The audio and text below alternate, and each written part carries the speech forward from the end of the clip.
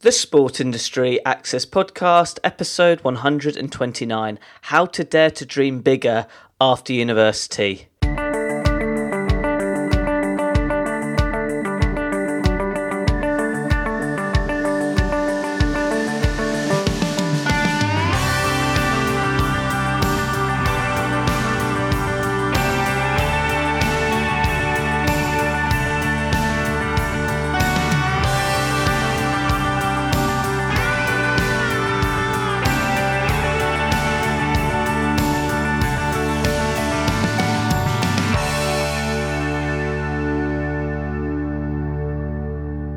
Welcome to another episode of the Sport Industry Access Podcast. I'm your host, Ed Bowers.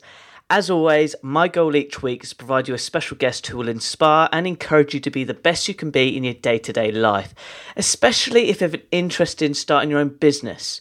I hope today's episode can be useful for you. With regards to your interests and needs.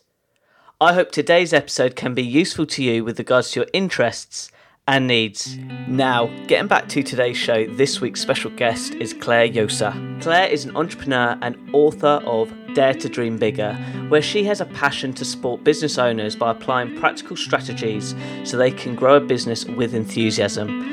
I have read this book and I can happily say and proudly say that these principles can be applied when starting a career you want to do, which excites you. So for that reason, it's brilliant to have Clare as a special guest on the show. That's when today's episode, Clare will share her business career journey and explain to you how you can dream bigger after your time at university. Clare, it's great to have you on the show. Please, can you share your career journey to the listeners? When did it all start? Hi, Ed. I'm really thrilled to be with you. And my career journey started when I was a teenager. And my boyfriend at the time built a kit car. And for anybody who doesn't know what that is, back in the 80s, it meant you would take something like a Ford Escort chassis and build a Dutton Phaeton around it.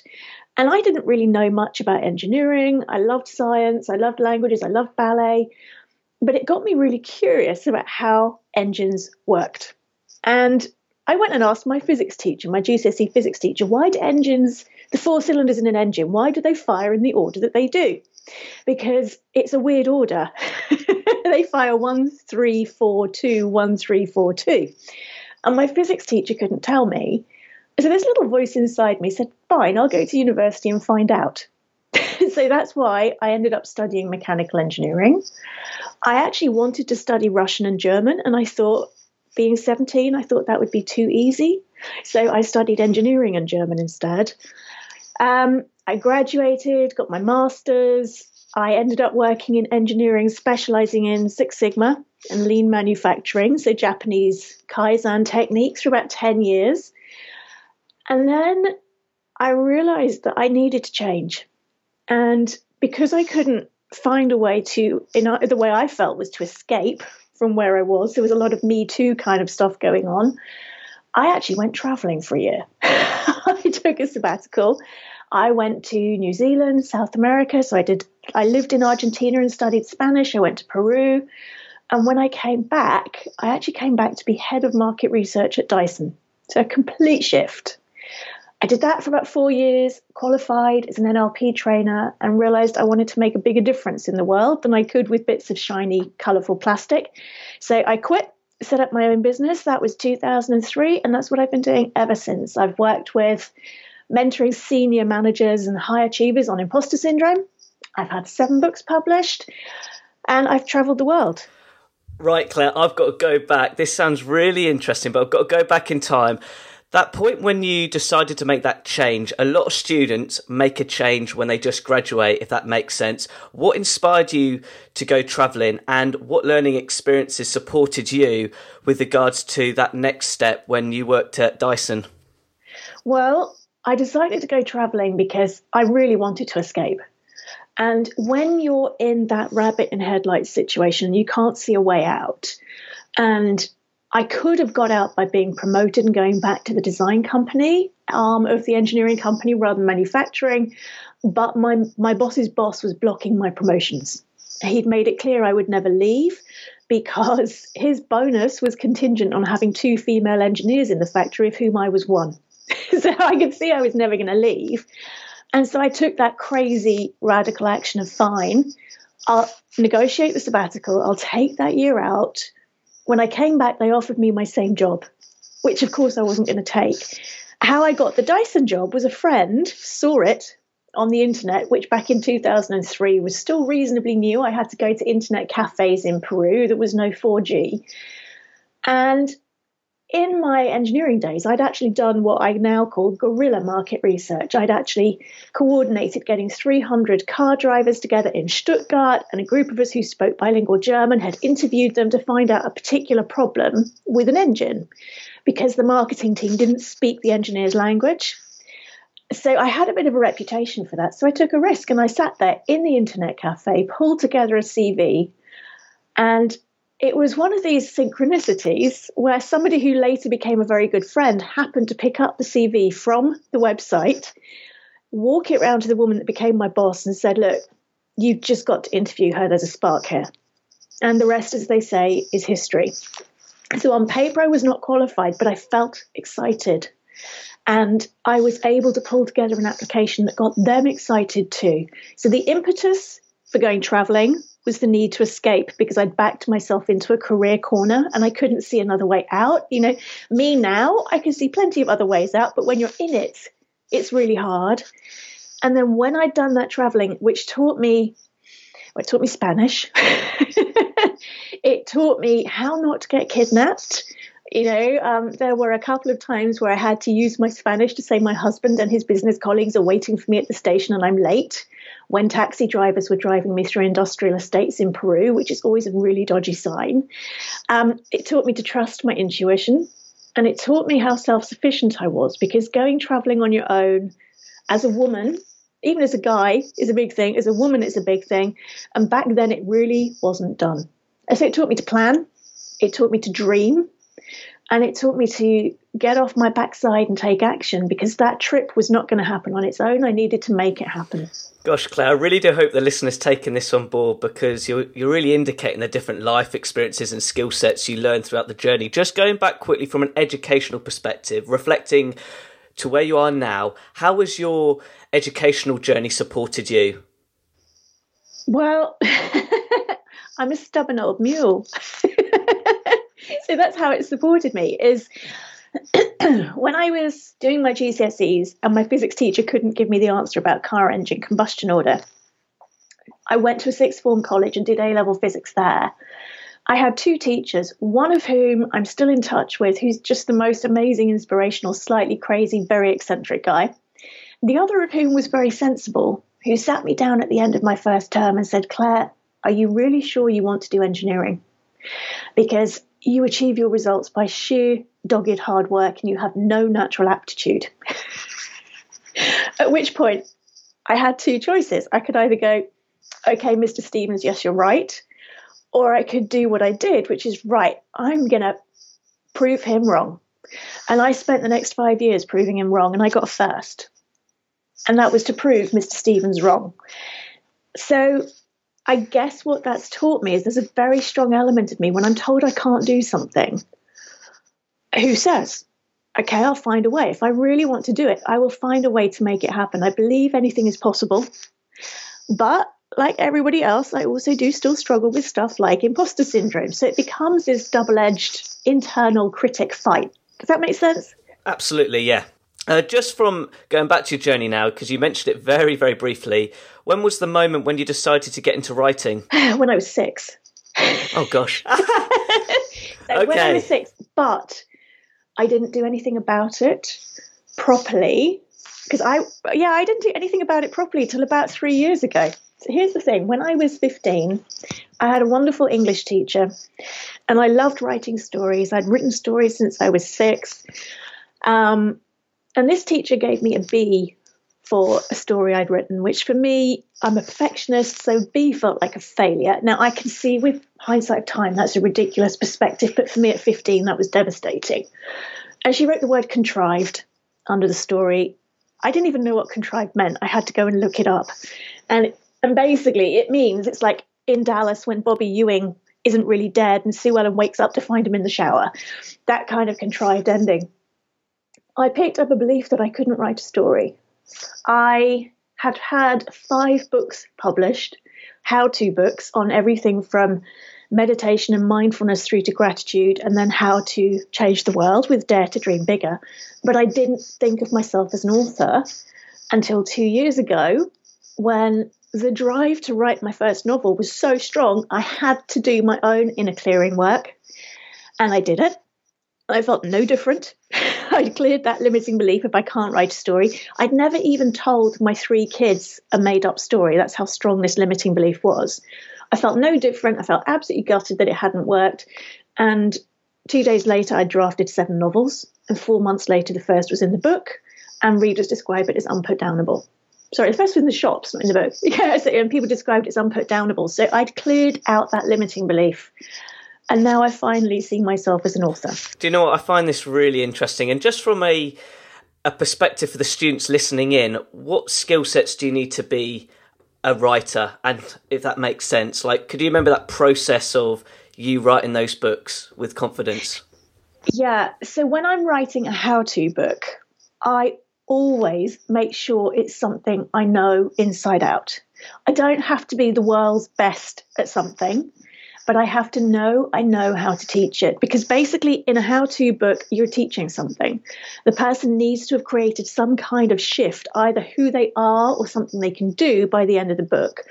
So traditionally, the way I will do it is I'll run a course. I'll either run some face-to-face workshops or I'll run an online course, and I'll run it a few times, pick up every question, every bit that people didn't understand. And that's what I use as the basis for the book. And I'm doing that right now. I'm publishing a book this year on how to ditch imposter syndrome.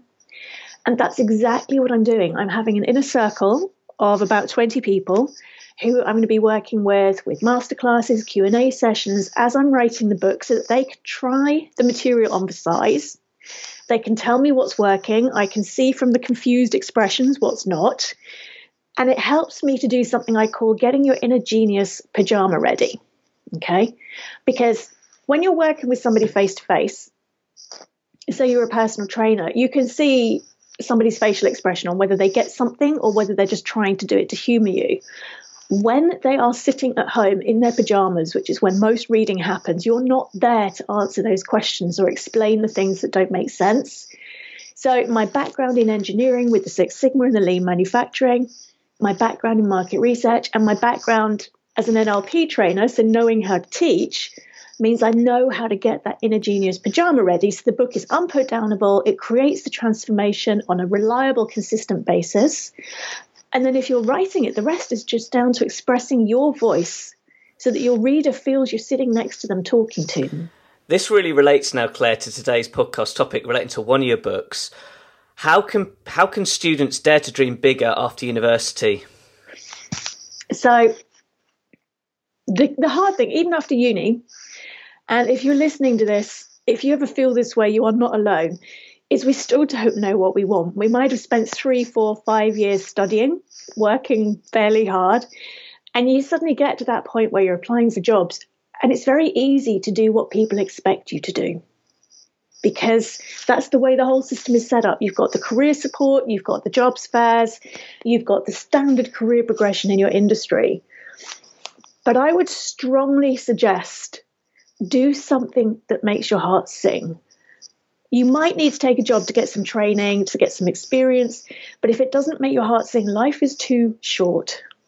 Yeah, at the beginning of your career, that's the easiest time to take risks, because you've got your student debt, which is horrible, but you probably don't have a mortgage. You probably don't have a family to support yet. Now is the time. If you want to do crazy stuff like work internationally and travel, if you want to buck the trend, when you leave uni, it's by far the easiest time to break the rules. Does that make sense, Ed? Absolutely. I'm shaking my head. I wish you could see my face expression now, because just to put people in the loop now, I met Claire at a summer in last November in 2018, and she gave me a free copy of this book, and literally First week of December, whilst having the flu, I picked up this book and I read it within a week, did all the exercises, and that is why she's on the show. Claire, would you mind going in a little bit more detail about the book, if that makes sense? That would be great. Of course. So Dare to Dream Bigger. And the reason I wrote this book, it's the book I wish I had had when I first set up my own business, because it's not just about running a business. It's about really allowing yourself to grow and to make the difference you're here to make. And I talk about how changing the world is not so much about what you do. It's about who you allow yourself to become. And most of us allow ourselves to become a version of us that's constrained by a really tight box. It might be our limiting beliefs. It might be other people or society's expectations. But that box stops us growing. It's like, have you ever seen in Japan, sometimes they grow melons and they're square. Have you ever seen those, Ed? No. So they put melons when they're small inside boxes, and they grow novelty square melons because the melon cannot grow to its natural, fully ripe, round shape if there's a box around it. So you get square melons, which is surreal. Yeah. Yeah. We're the same. Yeah. So my intention with Dare to Dream Bigger was to help people to ditch those boxes. And I take people through the process of getting clarity about what it is you want. And a lot of us kind of search for our life purpose, which feels very noble, but it's also a brilliant excuse for not taking action. You don't have to get the perfect, what do I want, who do I want to be? You just need to get the next few steps.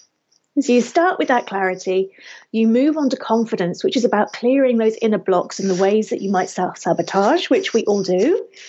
Then the credibility is how to establish yourself as credible, as an expert in whatever it is you want to be doing. Looking at the connection, because nobody grows a career or a business on their own. So it's how to connect with people who you can help, people who can help you.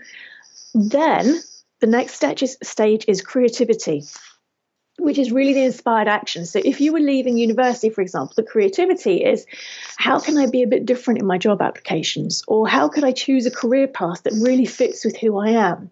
It's thinking outside of that box in a way that's almost childlike, because you don't have those limits and blocks and preconceptions. That's fun. The next stage is commitment, keeping going even if you're not in the mood. And the final stage that's woven all the way through is celebration. It's how to turn your inner critic into your biggest cheerleader by celebrating even what I call your micro successes, rather than beating yourself up if something doesn't go completely the way you'd hoped.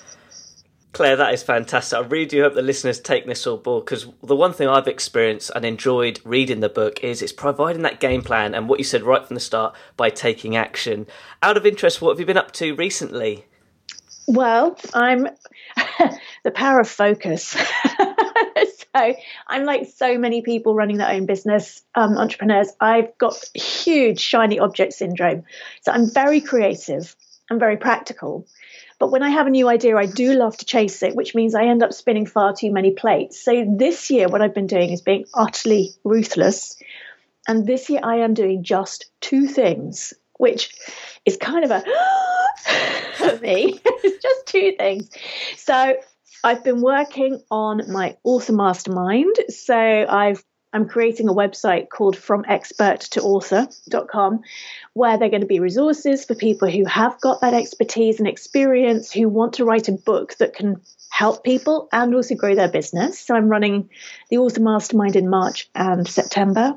And the other thing I'm doing is publishing the book that I've been meaning to write for 10 years on imposter syndrome. And that is going to have courses and workshops around it as well. So that one comes out in June. This sounds really exciting, and it's great that the focus is kicking in. Like, even if it's two things that just listening to you, they're two big projects, and I wish you all the best with that. Just reflecting now, Claire, what have you enjoyed the most from your career journey looking back right now? I absolutely love the traveling. I absolutely did. And there's one really big regret. And I don't think regrets are very helpful, but one, when you make a decision and you can feel like there's two versions of you, and one actually went off on the yes and the other one went off on the no. When I finished my second engineering role, I was on a graduate training scheme. The chief engineer for that company offered me the chance to be his technical assistant, which meant I would have reviewed every patent application, every engineering project that the company was considering, and I would have been the one to filter out whether he should be reading them and calling people in for meetings to invest in them, or whether they should be ditched. That would have had me getting bilingual in Italian, as well as I already had the German at the time. It would have had me traveling the world with him, and it would have skyrocketed my career. And there are two reasons I turned it down. One was a guy, because he was in England and I was in Germany at the time. And we actually split up 3 months later, so that was a complete waste. And the other was imposter syndrome. Who am I to take on a role that sounds this incredible when I'm only 25? Just on that note then, looking back, do you feel you've made choices which you've overcome that situation? Definitely. I also believe that the choices we make get us to where we need to go. But I can see that the me that said yes to that opportunity, a little bit kind of like Douglas Adams' Hitchhiker's Guide to the Galaxy style, is living in a very different universe. She probably isn't writing books that help people to change their lives and change the world. She's probably some company CEO somewhere. I think the key is, if you've got to make a decision, what I now do is I do something called the 80th birthday test. So if I can't decide which option to choose or whether to do something or not, I imagine I'm at my 80th birthday. I'm surrounded by my loved ones. Everybody's had to help me blow out the candles because there were too many of them. And I'm looking back at the me making the decision I'm currently struggling with. And I use my body to feel into, does that decision really matter?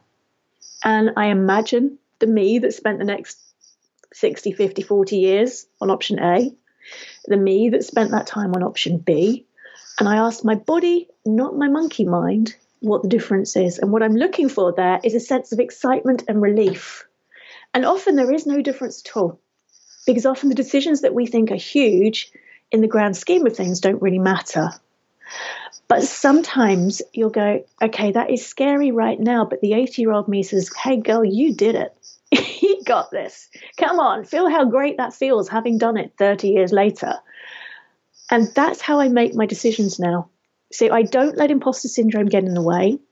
I trust that if somebody offers me an opportunity, it's because they think I can actually do it, because who am I to say they're stupid and wrong? And if in doubt, I ask the 80-year-old me. Claire, that is fantastic, and I couldn't agree more with what you just said, because that example you've just mentioned is in the book, and I do apply it to myself. I feel like we're at a great stage of the interview where I'd like to finish with an inspirational question, and you've provided some great information relating to this question, but if you had to put it and sum it up in some little bullet points, this would be fantastic. What advice would you give to university students who are unsure what to do from a career perspective after university? Okay, I would look at your heroes and look at the routes they took. Who is it in your industry that you think, I really admire them? If there's nobody in your industry you admire, then I'd look at whether you want to be in that industry, yeah? But look at people who you consider successful, where you think in 10 years, 20 years' time, I want to be doing that kind of thing. And look at the scary choices they made, because people who get to that level, whatever that level is for you, people who get to that level don't do it by doing what everybody else did. So don't be afraid to take risks, be bold and do something that's different. But also don't be afraid to do the standard thing of getting on that graduate training scheme, because for some careers, that could be the perfect next step for you. That is great, Claire. I really do hope the listeners take that on board. How can people interact with you online?